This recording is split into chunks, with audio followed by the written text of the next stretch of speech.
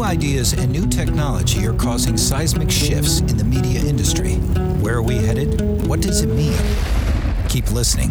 Media strategist Gabriella Mirabelli talks with the brightest minds in entertainment and business. Meet the innovators, the risk takers, and the disruptors on the front lines of change from Hollywood, Wall Street, Silicon Valley, and beyond. The future is coming to a screen near you. Are you ready? This is the Up Next podcast with Gabriella Mirabelli. Welcome to Up Next. I'm your host, Gabriella Mirabelli. My guest today is Kit Krugman. She's the Managing Director of Creative and Strategic Transformation for Co-Collective's Organization and Culture Design Practice. Today, with the post-pandemic and Great Resignation as a backdrop, we're going to take a deep dive into work-life balance. Hi, Kit. Thank you so much for joining us today. Thrilled to be here. Thank you so much for having me. In previous episodes, we've delved into the importance that Gen Z and millennials are placing on mental health and how this is translated into both their expectations about their workplaces and their plans for their careers, especially in our new, I won't say post-COVID, but rather managed risk COVID environment. In your work, you have a window into different organizations and see how different companies are charting their way forward. Starting at 60,000 feet, what are some of the trends you're seeing with regard to hybrid work? Since we've had the pleasure of working with so many organizations across the spectrum, what we've done is we've done organizational-wide surveys. What we're seeing in the organizational-wide surveys in terms of the expectation from employees is the question that you're asking around mental health is a part of the conversation. There is not a survey response that we don't get back that's asking the question around what is the organization doing to invest in employee well-being and mental health? Is that because you have slugged that in as one of the questions, or is that volunteered by them? Volunteered by them. We obviously have done some work specific to mental health and well-being, but oftentimes it's more frequently in answer to the question, if the organization could change or invest in one thing, what would that one thing be? That's so interesting. I'm particularly interested in how companies are engaging with their workforce on the topic. And you've surveyed the whole organization. Is that something that they came to you and said, we want to do this, or you said you should do this? I really want to break it down to employee involvement, communication, and then how things are assessed. So how does that look? So as a part of our process, we always recommend an organizational survey, and usually organizational wide. And the reason that we do that is we approach our work from a systemic standpoint. So even if the organization is asking us to do something like an org design, where it's really about structure, we still do a systemic analysis. So looking at all of the different component parts like culture, system, structure, because our belief is you cannot pull one lever without needing to adjust another. That said, one thing that we do discover with our clients, we often ask, have you recently done a survey? Do you run surveys every week? What is the level of survey fatigue at the organization at this stage? And is there data that we can lean on in order to glean the systemic insights that we will need in order to inform our work? How often should a company be querying their employees? It's a great question. And I really think, like most things in organizational design, it depends on the company.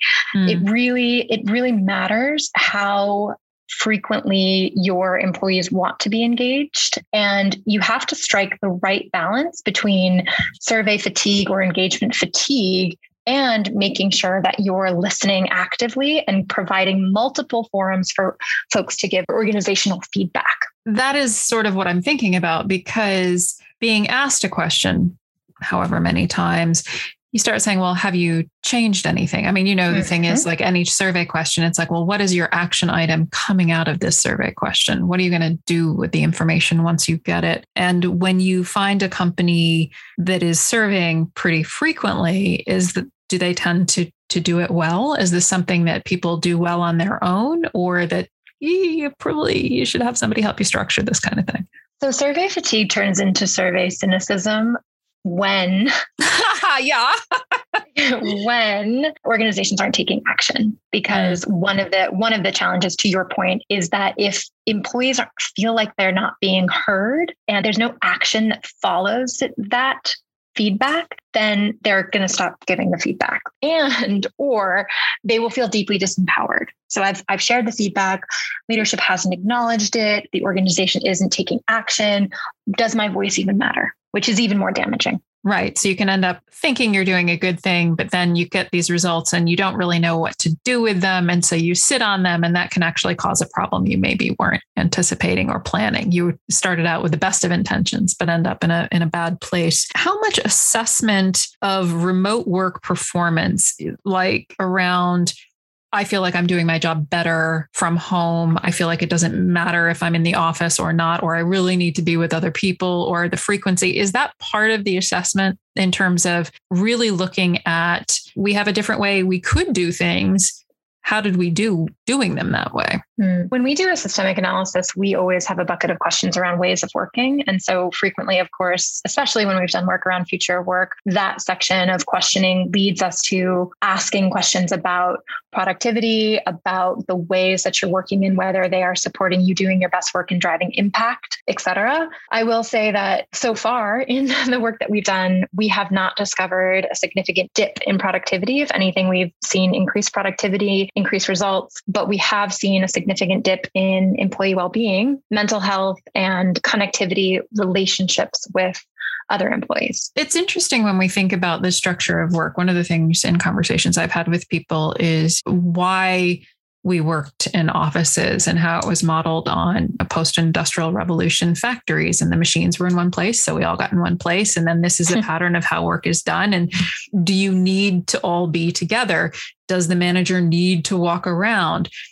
Did the manager, when you were all together, walk around, or did they sit in their office having conference calls? What did it look like? How is the work done? I think some work benefits from this sparkiness that you get of everybody together. And some work would benefit sometimes, but not others. How do you tease out, wow, we just had a pandemic, or we're in a pandemic, or things are kind of better, but not 100%, from mental health, like what the business can control? What is contributing to mental health that the business actually has a hand in? Yeah, I think that is such an important distinction. One of the things that we feel very strongly about is organizations are part of the social fabric and have a responsibility to the communities that they build, of course. But there's no organizational system that exists without influence and impact from the external environment. And in the case of a pandemic, there's anxiety in the system. There's a ton of anxiety in the system. There's a ton of isolation in the system, regardless. And so every single employee is subject to that context, regardless of the organization that they work at. It has been a very challenging 18 months, as I'm sure we're all on the same page about that. The short answer is yes, organizations can and should adapt to the external environment and the external pressures. But there is no way for an organization to be the sole solve, the sole community, the sole remedy for the mental health challenges that we face today. And should it be? Businesses are created to accomplish something. Their raison d'etre is not their employees' mental health. It can be a component that they care about it, but it isn't their central reason for being. They were created to accomplish a thing. And this is especially something I think about in the context of service. 77% of our GDP is in the service sector. Mm-hmm. And in service sector businesses, you live and die by your clients' project deadlines and their budgets. And so budgets are what they are. And if they're low or tight, schedules can get aggressive. And sometimes they're too aggressive. If you're a smaller business serving a larger business, you sometimes are in a position of navigating the ground between a rock and a hard place. Are there ways that you recommend businesses deal with that? So I think you're asking all the right questions around what is the obligation of organizations and employers to mental health, et cetera. And I view it slightly differently in the sense that I think of most things as virtuous cycles, right? So when we talk about things like diversity, I always think about the business case for diversity as well. I think about the business case for mental health. If you have an employee who is working at a lower capacity because they're anxious, they're distracted, they're not able to work at their best. Ultimately, that impacts the bottom line, the business objectives, the things that you're trying to create. I don't look at the moral argument exclusively to say you should be caring about your employees' mental health. I think about it as not only, if you are a leader, I think you do have a responsibility to care about the people that work for you and their well-being, but also caring about their well-being benefits the organization. Absolutely. But the question becomes, there is only so much money in the system, right? And so, so a client comes, and I'm thinking sort of somewhat about the IATSE new contract that was signed with the producers. And one of the objections was, all of these productions, they're really under budget. And so people are working these outrageous hours. And what you have is a production company either gets a job or doesn't. And this is the money. This is what it is. And how do they deal with that? What are some ways that they can push back if deadlines are too aggressive? This isn't something that's just a function of entertainment. Certainly consultancies will run into this, where the client doesn't provide the necessary inputs, but wants the DAC when it wants the DAC. Yeah. So I love how concrete that question is. And let me speak from personal experience at Co-Collective. We are a consultancy. We work with clients. We're in the client service business. We, of course, confront that challenge I'm sure you do, which is why client we run into, where the question is, what are the budgetary constraints and what do we feel like we can achieve against that budget? What I will say is the way that we have grappled with that is that we're always honest about what we believe it will take to get the job done, to the fidelity that we believe the client needs. And then it's a conversation about what can be removed, what can be expedited, what we can lean on our client partner to take care of, what deliverables we could potentially remove. In the context of org and culture, a lot of times that looks like even rethinking the approach, because we believe in co-creation with our client partners. We will say, okay, if we were to train the trainer on how to do a co-creation session, do you have the capacity to take on co-creation sessions? But what I won't do as a team leader is commit my team to something that puts them in a situation that would challenge their mental health for the cost of the business. Right. That makes sense. So what about an employee?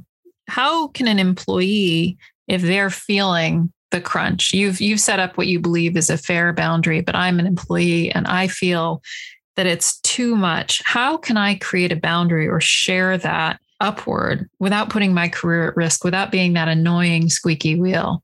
Yeah, it's really tough. You're talking about something that I find very important to talk about, which is power dynamics and what the influence of power dynamics on being able to speak truth to power, et cetera. And we always advocate, and I personally always advocate for leaders. You have an obligation to create the space for your employees to come to you, to ask the questions about what boundaries do we need to set, to charter with your teams, what boundaries do we want to respect for each other.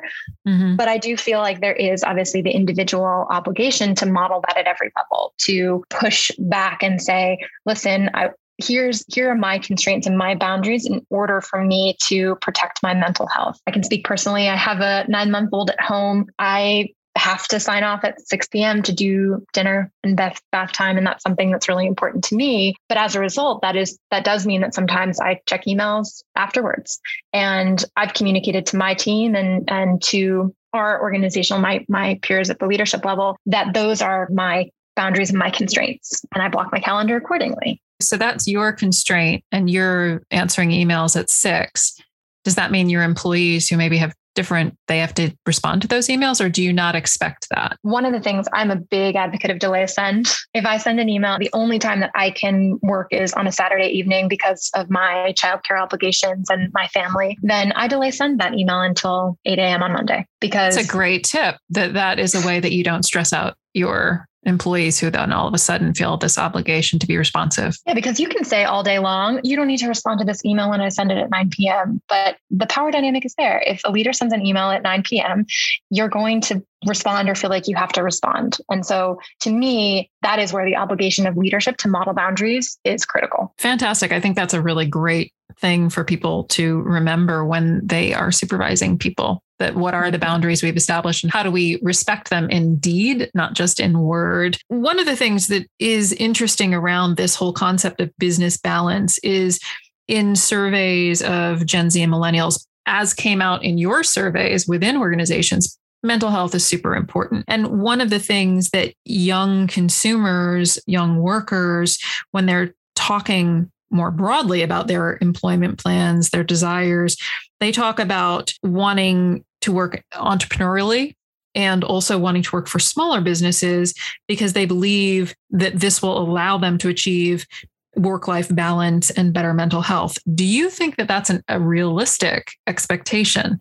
Well, ironically, it's often the smaller businesses that struggle more because they have less resources. So, for instance, organizations like Facebook have benefits and support that smaller organizations can't yet afford to have. And so I think it really depends on the company, but the best thing you can do is be transparent with your employees to say, this is what we can and cannot afford in our business model. Are you willing to sign up for that? And are you willing to help work towards something together that if the company grows, here's what we would be able to provide? One of the hardest things as an entrepreneur is to create work-life balance for an entrepreneur, for them in themselves.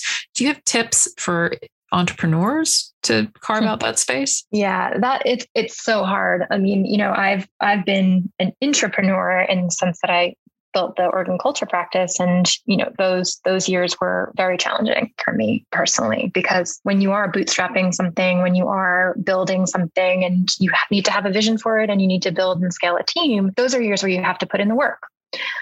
And that's just real. I mean, I think that's realistic. Yeah. I think that's honest. And it's not that, Kit, you weren't being work-life balancey, wagging finger at you. No, this is just it. This is what it took to have coherent focus to achieve your goal. And is that a hard reality, or do you think it is something that you could have done differently?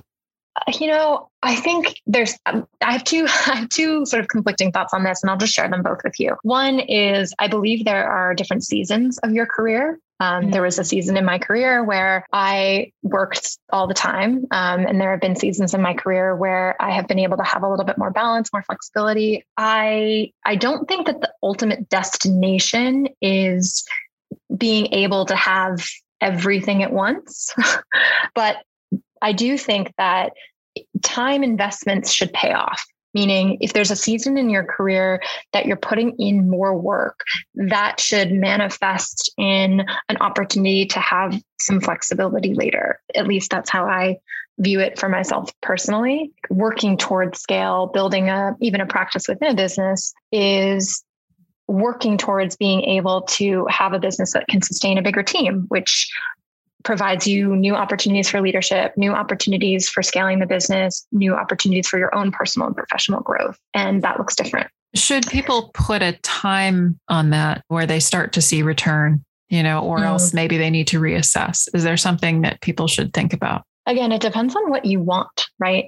Some people get a ton of joy out of working, and some people get a ton of joy out of being able to completely shut off. Mm-hmm. I think there's no ideal state for everyone, but I do think that the other side of the coin on what I was just saying is that I do think that in particular in the US, our expectations on what excellence looks like in terms of how much you should work is very all-consuming. I think that model is slightly broken. I think our expectation, and this is where I'm going to contradict myself, that folks need to, at the beginning of their career, really, really, really burn themselves out in order to get to those leadership levels where they're able to have a little bit more scale, isn't necessarily the way that it should be. You worked in a culture, you existed, and this was the model. I think the Great Resignation is a rejection of this. Absolutely. The younger generations who are like, hey, you know what? This isn't fun. And I don't necessarily know when the payoff is going to happen. I don't know that this trade-off is one I want to take, especially if you have a context of a pandemic and you say, you know what? Everything can turn on a dime.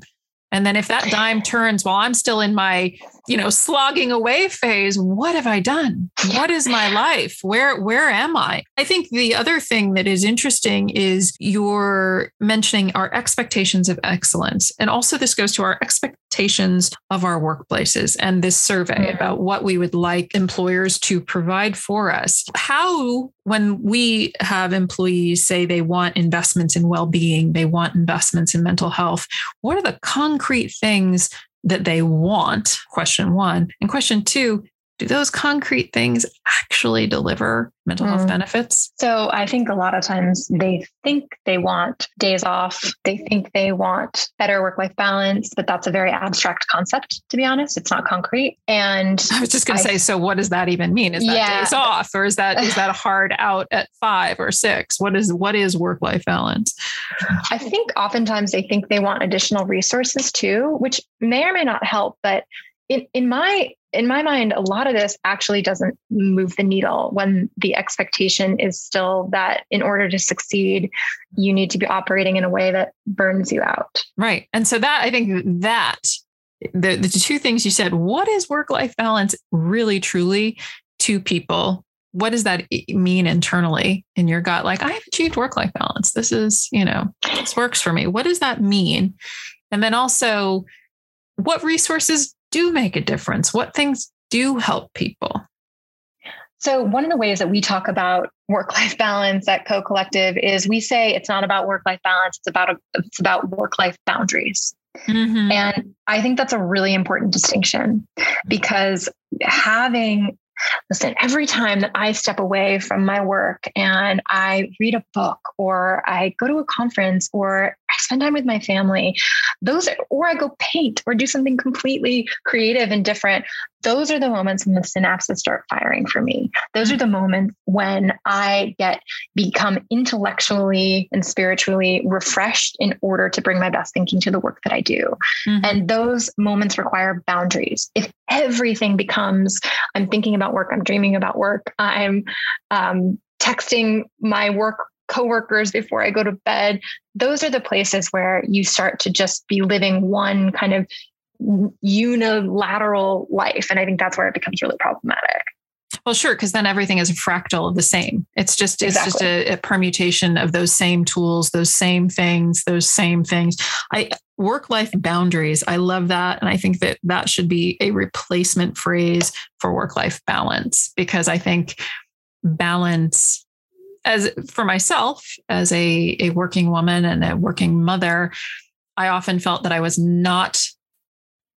struggling as an entrepreneur. I was struggling as a mom, and it was difficult to feel successful. And I think that that's an honest thing, which it's taken me a while to be like, hey, here's where I am. And this is the truth. The truth is it was hard. The truth is it didn't feel balanced to me.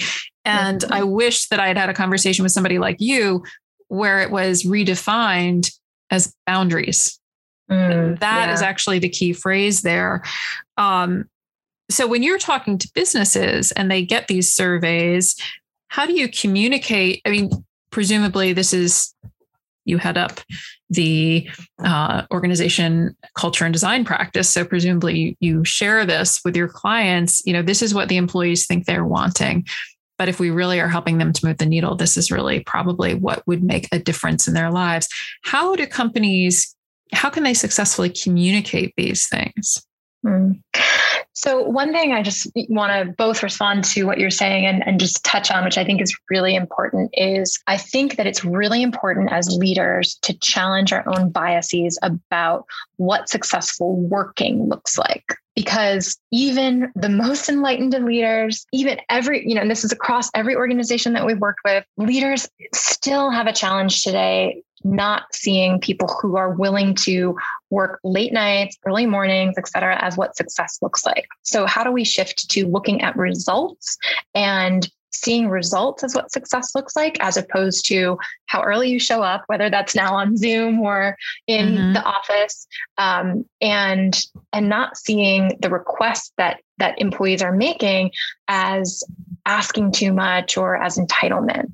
That's a really important, we need to all check our biases there. Just because we worked a certain way does not mean that the folks coming up need to work the same way. It's the paying dues problem.